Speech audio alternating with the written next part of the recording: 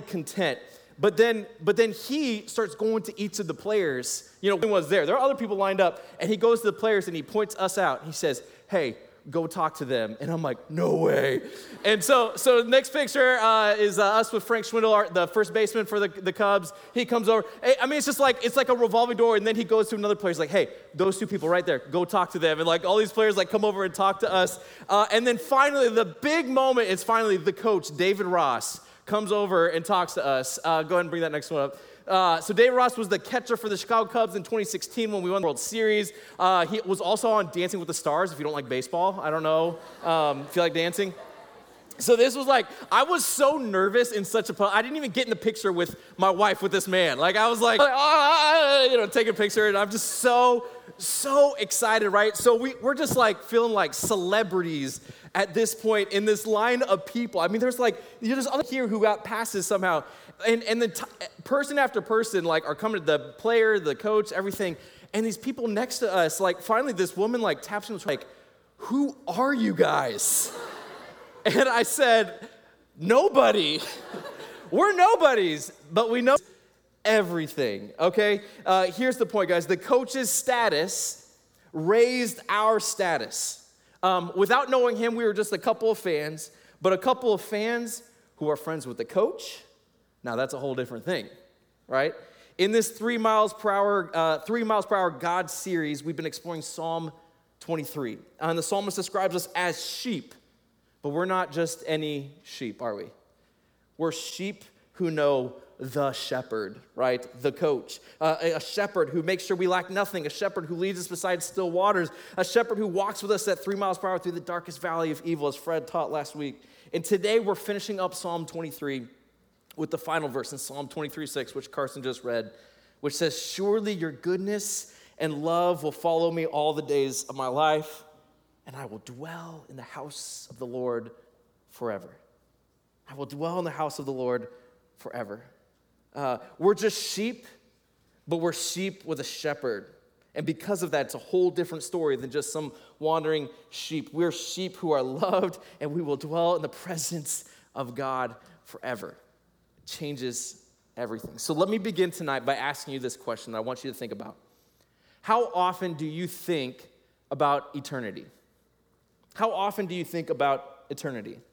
My guess is not much. And I'm guessing that because I'm a pastor and I don't naturally think about eternity every day. I think about getting my kids to daycare on time and grocery shopping and mowing my lawn, my next vacation trip. I don't usually think about eternity when I'm in the food line at Dad's or sipping my coffee at Starbucks, okay? But my gut tells me that many of the problems that you and I face and just problems in the world in general would not be problems if we would remember one simple truth, that this earth is not our forever home.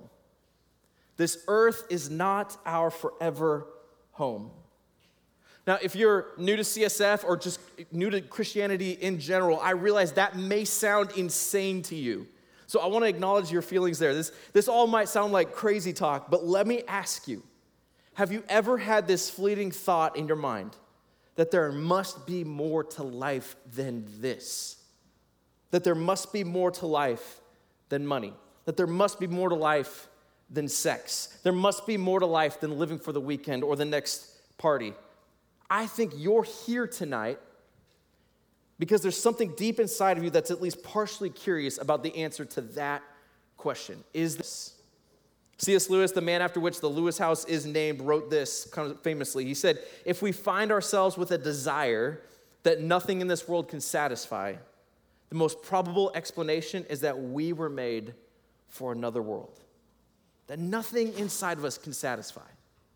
We're made for a different place." The psalmist, David, had this confidence that the love and goodness of God would follow him all of his life. And then David said, "I would continue to dwell in the house of the Lord," aka God's presence, forever. Not just here on earth, although that's an important piece of this, that we dwell in the house of the Lord right now, but then it's also forever. This is a forever relationship.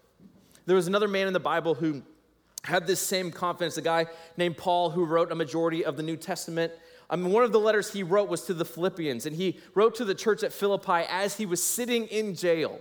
He had been arrested because of his beliefs in Christianity, and so he wrote this letter from jail, which is a little bit important to understand when I start to read some of the wild things that he wrote with some serious applications and implications for our lives if we take his word seriously.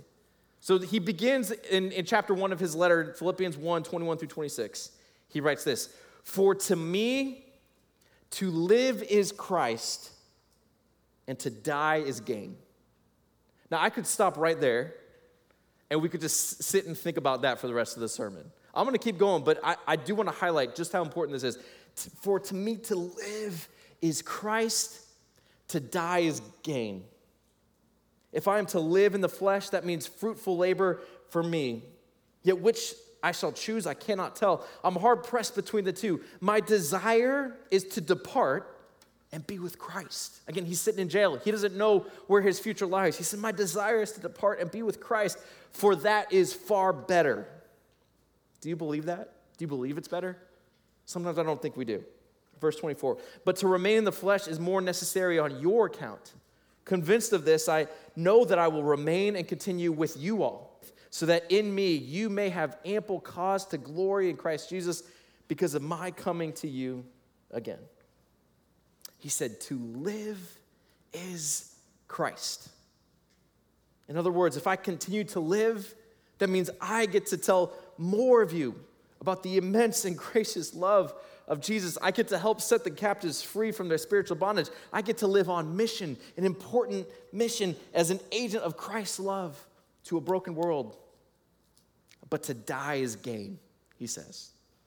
He says, if I die, I'm in the presence of Jesus. I'm in the house of the Lord. I'm at complete peace, and my joy is eternal because there's no pain, there's no suffering in the presence of Jesus, and I'm finally completely free from the struggle of the flesh.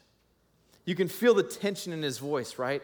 Like I can tell he truly doesn't know which one he should do if he has that choice. But he says, for your sake, for your joy, I will remain here until God calls me home. Wow. Hold that statement close to your heart tonight because we're going to come back to it. He continues the letter. He continues to write about the gospel and how Jesus came down to earth and he died on the cross. He became the perfect sacrifice, and he left heaven. He gave up his divine privilege so that he could die for our sins and then later on rise from the grave. And then in Philippians 3, 7 through 11, he says this, but whatever gain I had, I counted as loss for the sake of Christ.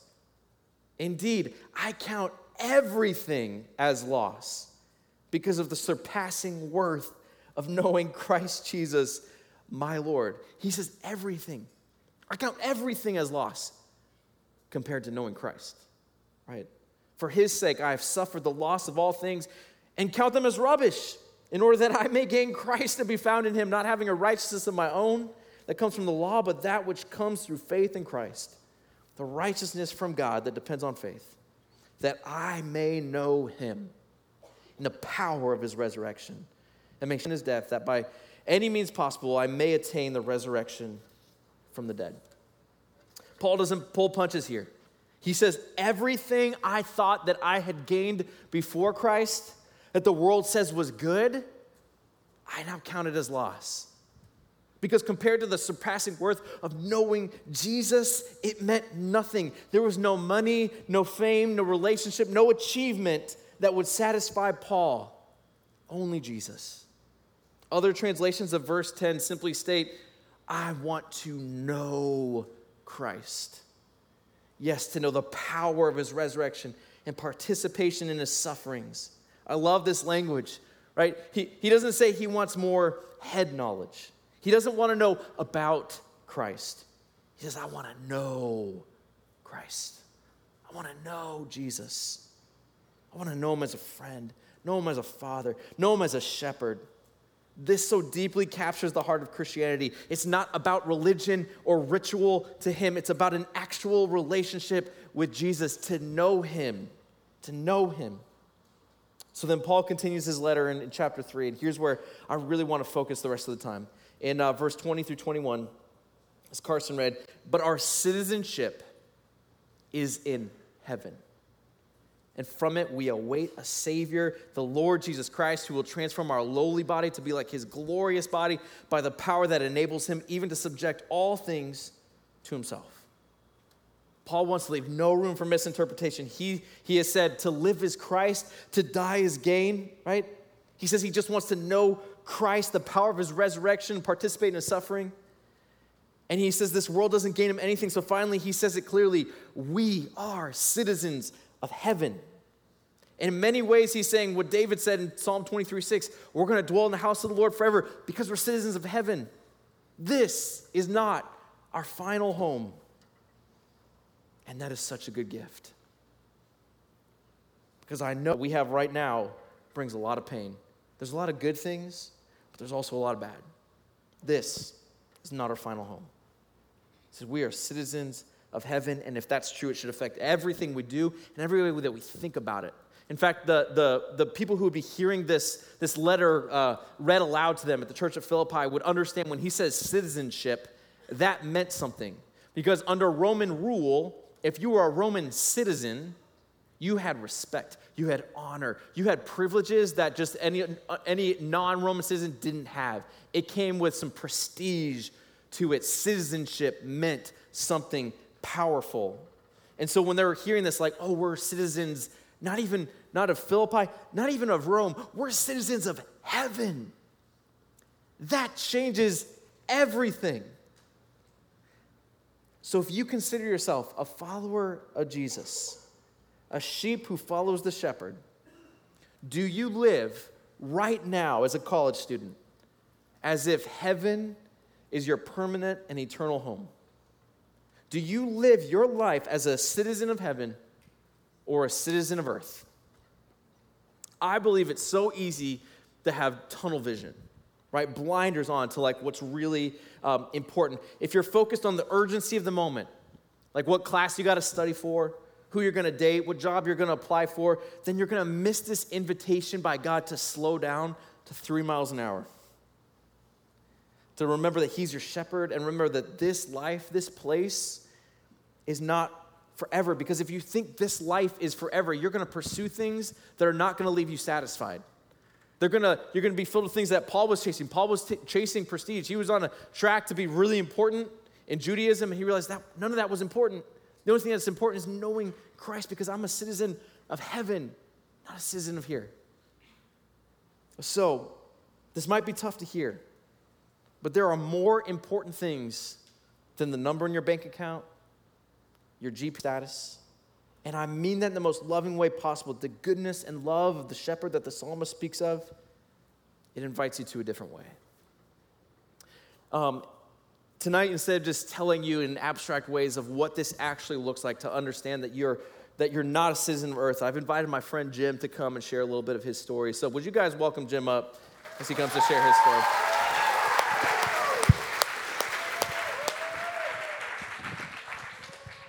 Well, hey, everyone. I'm Jim, if we haven't met yet. I'm a first year here on staff. Hang out with all the freshmen with Shift. Where's all my freshmen out? Love you guys. David asked me to share a bit of my story, so I hope that's okay. So my path to joining staff was a little less traditional than most others. I was actually a freshman here all the way back in 2010. So for all you math majors in there, you can figure out how old I am. Tell me later. It's great. And also, Brian Marshall still looks and acts the exact same. That's like the only constant through all of those years is Brian is still the exact same, which is so funny to me. So when I was a student here, was really involved in discipleship, was in a core group, and then I went on to the greener pastures known as the 9-to-5 life. So I worked for the University of Kentucky with 4-H, helped run the youth development program in Bullitt County, just south of Louisville. During this time, still lived in Lexington. I just made the 90-minute commute every single day because Lexington was still my home. It was a lot, but I loved the impact that I was able to make on those youth in that county and still felt home was right here in Lex. So about a year ago, last July, I started my daily routine, made a quick bowl of oatmeal, crafted the perfect cup of coffee, listened to whatever Taylor Swift song was kind of inspiring me that day. It was August, Folklore album, track 8. I do know that one for a fact.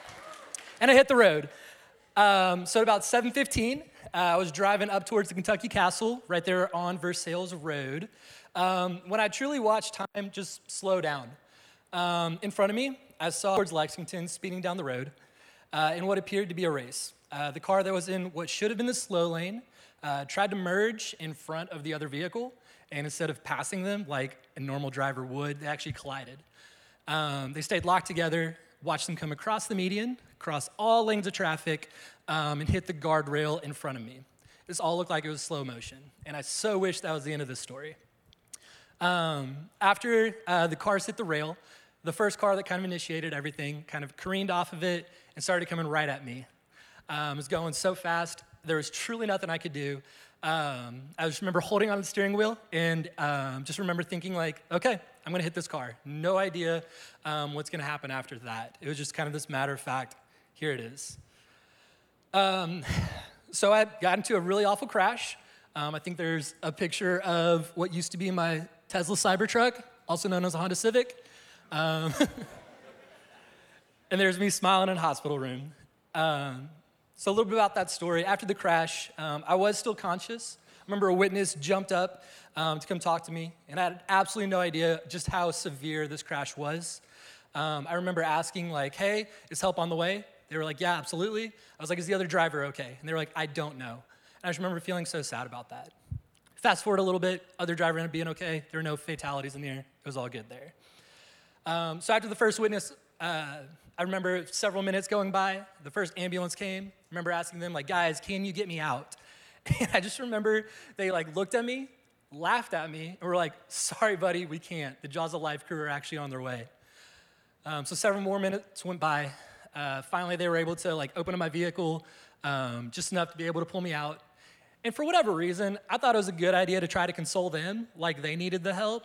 Just remember, like, I couldn't see anything, so my eyes were closed the whole time. And I was just like, boys, I'm gonna scream when you pull me out, but it's gonna be okay. I'm an idiot, I don't know. So after they pulled, all I remember was just thinking, or they just asked, what are your parents' numbers? Gave them that, and then I was out. Medication is really great. So 4 days later, I finally woke up. That's right, 4 days.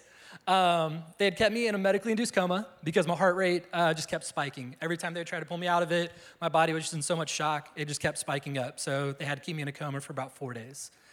The final tally on damage of me over there had 15 broken bones and over 100 stitches. I had 8 broken bones in my right ankle, 4 in my left knee, compound fracture in my left knee, broke my elbow, my right humerus, a cracked sternum, microfractures in my face, and then sweet face lacerations on my forehead and cheekbone right there. I'd never broken a bone before, and then I decided to, like, go for it. Just full send, pretty much, is what happened there. So I was in the hospital for about 2 weeks, and during that time, there were some truly amazing stories that came from this time. I remember the day I came out of my coma, there were just so many nurses and doctors that kept coming up to the room just to come check on me. They weren't like my primary care, they just heard that I was awake and wanted to check on me. And they said, during those 4 days, I was just so kind and so funny, and they just wanted to come say hey. And y'all, I don't have any recollections from those 4 days, so that's truly just the Holy Spirit within me, because I don't remember them. Like, I had to tell them straight to their faces. They're just, like, so excited to see me. I was like, I have no idea who you are. I'm so glad I was nice, though, because it could have gone so much worse. I remember the last person that came to check on me was actually a buddy from high school. His name's Varun. He's a doctor at the University of Kentucky Hospital. And he told me this story that actually, when I got brought in, he was the one who stitched up my face. But he said, when they brought me in, he actually couldn't even recognize me. He was working on my face, and there was just so much just glass and blood everywhere that I was unrecognizable. And it wasn't until apparently, as he was stitching me up, apparently I opened my eyes, saw him, and was like, Varun, buddy, so good to see you. Just, again, y'all, medication is good. But he said he didn't even recognize me until I spoke to him. That's what it finally took for him to be like, oh, that's Jim, that's my friend. And he was like, didn't even know how to react because he just couldn't even recognize me, which is so crazy. The last story that I wanted to share from the hospital is one that truly will stick with me for the rest of my life. So one of the last nights that I was there, When you're in the hospital, days and nights kind of get flip-flopped as you're just like poked and prodded and have surgery done on you. They're all kind of made up. So it was about 2 a.m., and I remember just kind of wrestling with God that night, saying, God, I truly believe it's a miracle that I'm still alive. I can't explain why I survived, why I'm still me, and I don't have any brain damage. There's no internal organ issues. My neck and back were okay. Like, yeah, my arms and legs don't work, but like, we'll worry about that later. But truly, like, God, why do you have me here? And I will never forget, for one of the first times in my life, I just heard a very clear purpose and direction put on me. And God just said, Jim, no matter the platform you have, no matter the people you're with, your job on this earth is to spread joy to a broken world. That's it. It doesn't matter where you are. It doesn't matter the people that are in front of you. Wherever you are, spread joy to that broken world. That was incredible. And then I heard very clearly, but you need to share this with others. Just think of how often like you have this like good idea or this good thought, and you're just like, man, that's a nice thought, but you never actually follow through with it. God just very clearly was like, but you need to share this with other people. So I said, yeah, God, cool, that sounds great. I'll share with others, no big deal. It will be all good. And I'm not joking, y'all. Like the moment I like reconciled that with God of like, this is so wonderful. I know what you want. I'm going to talk about this. All of the medical equipment that was attached to me just like glitched out of nowhere. It said I wasn't getting any oxygen. It said my heart rate was just like spiking uncontrollably. And all of the nurses in that wing came rushing into my room telling me that I should have just died. They couldn't explain it. Which was just like so insane to me. I was like, I'm just chilling watching some like Dwayne Wade game show that only like lasted amazing. So it's just kind of crazy that it was just like truly the moment God was just like, yes, I will share this with other people. This happened. And I'm not someone who looks for signs or wonders. But agreeing to something with God and immediately having folks think that you're dead is a pretty clear sign that you should follow through on that promise that you made. So here I am following through on that promise that I made.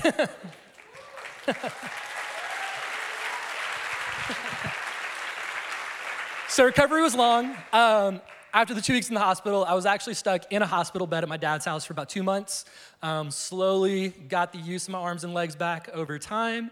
Learned how to sit up again, how to finally stand, how to finally walk. And then finally, I was able to come back to Lexington, which truly was so amazing. After I was able to move back, I went to physical therapy several times a week. And there's actually guys right here on staff at CSF that took care of me. They took me to those appointments. They grabbed lunch with me. They just made me feel like a human again, which truly was just the sweetest thing. I'll never forget riding with Sam Coons, who's on staff here. He's upstairs in the philanthropy office, all the way in the back corner. He likes to hide back there so people don't know him. Please go find him. Sam's great. But I remember talking to Sam after one of these appointments, and he and I were just kind of joking or talking like, hey man, what's the future got for you? You know, what are you doing? And I remember he kind of joked, he said, you know, just quit your job at 4-H and go on staff at CSF. And we both laughed at how ridiculous that was. And now God has a funny way of answering those prayers, because here we are. I may never know the fullness of why God still has me here. I may not ever be able to answer that question. This is specifically, you know, why I survived and why I'm okay and why I can still mostly function. But I'm very aware that the life I'm living is not my own. The idea of being on borrowed time is more present than ever. But God truly is driving this ship. I hopped in the passenger seat for little Carrie Underwood, Jesus, you take the wheel. And even with a clear vision and purpose for life, I still constantly pretended. Every day felt like this just miraculous gift just to be here still. And the honest truth is most days are still really difficult. Physically, I'll never be back to 100%. I've just had to come to terms with that. But I'm so grateful for the promise that this earth is not our forever home, like David said earlier. But with the time I still do have here on earth, I want to glorify my good shepherd who takes care of his sheep. And I'm so grateful that for now, he led me back to this place with you guys. Thank you all so much.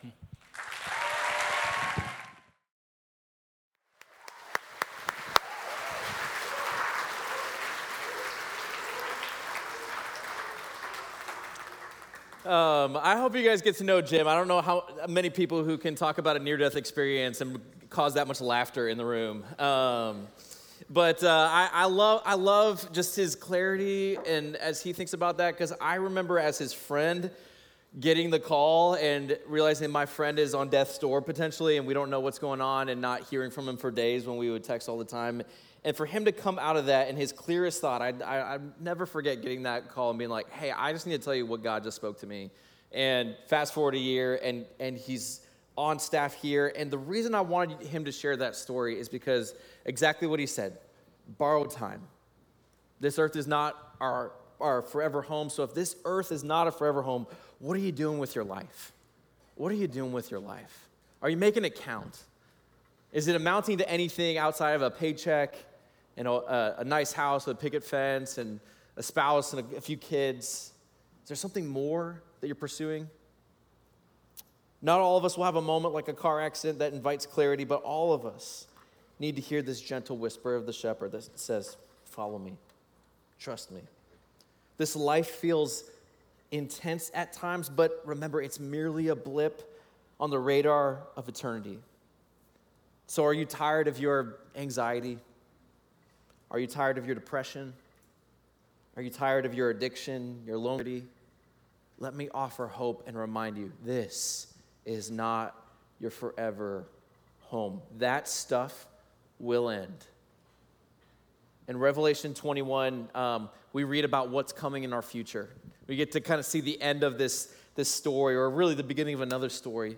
But John describes what's coming for our lives, and he describes this scene that's coming. He says, and I heard a loud voice from the throne saying, behold, the dwelling place of God is with man. He will dwell with them. They will be his people, and God himself will be with them as their God. And then here's the hope. He will wipe away every tear from their eyes, and death shall be no more.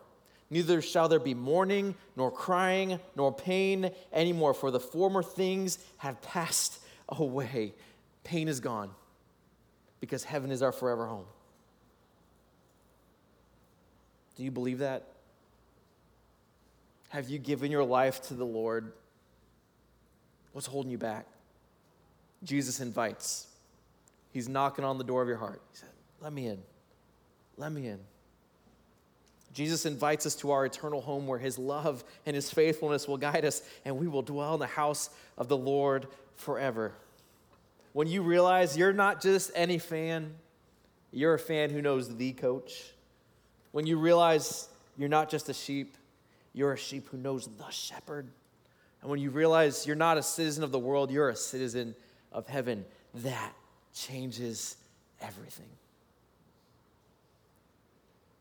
So to close tonight, I'm going to invite the worship team to come back up. I want to just read Psalm 23 over you one more time. I want it to be so ingrained because I know you've heard it every week, and I just want it to just be so rooted in our hearts that you understand who God is and how he thinks about you. And so I'm gonna read this over you. We're gonna go back into worship, and just as a reminder, we're gonna have our prayer team out on the deck and between the house and the hut over here, and they would love to pray with you. Every week at Synergy, we always do this. We want to have people available to pray because it's so important. And I just want to read Psalm 23 over you as a prayer to wrap up our time together as we continue worship. You can close your eyes if that helps you think about the words, but I really want these words to mean something to you tonight. Psalm 23. The Lord is my shepherd. I lack nothing. He makes me lie down in green pastures. He leads me beside quiet waters. He refreshes my soul. He guides me along the right paths for his name's sake. And even though I walk through the darkest valley, I will fear no evil, for you are with me. Your rod and your staff, they comfort me. You prepare a table before me in the presence of my enemies. You anoint my head with oil. My cup overflows. Surely your goodness and love will follow me all the days of my life, and I will dwell in the house of the Lord forever.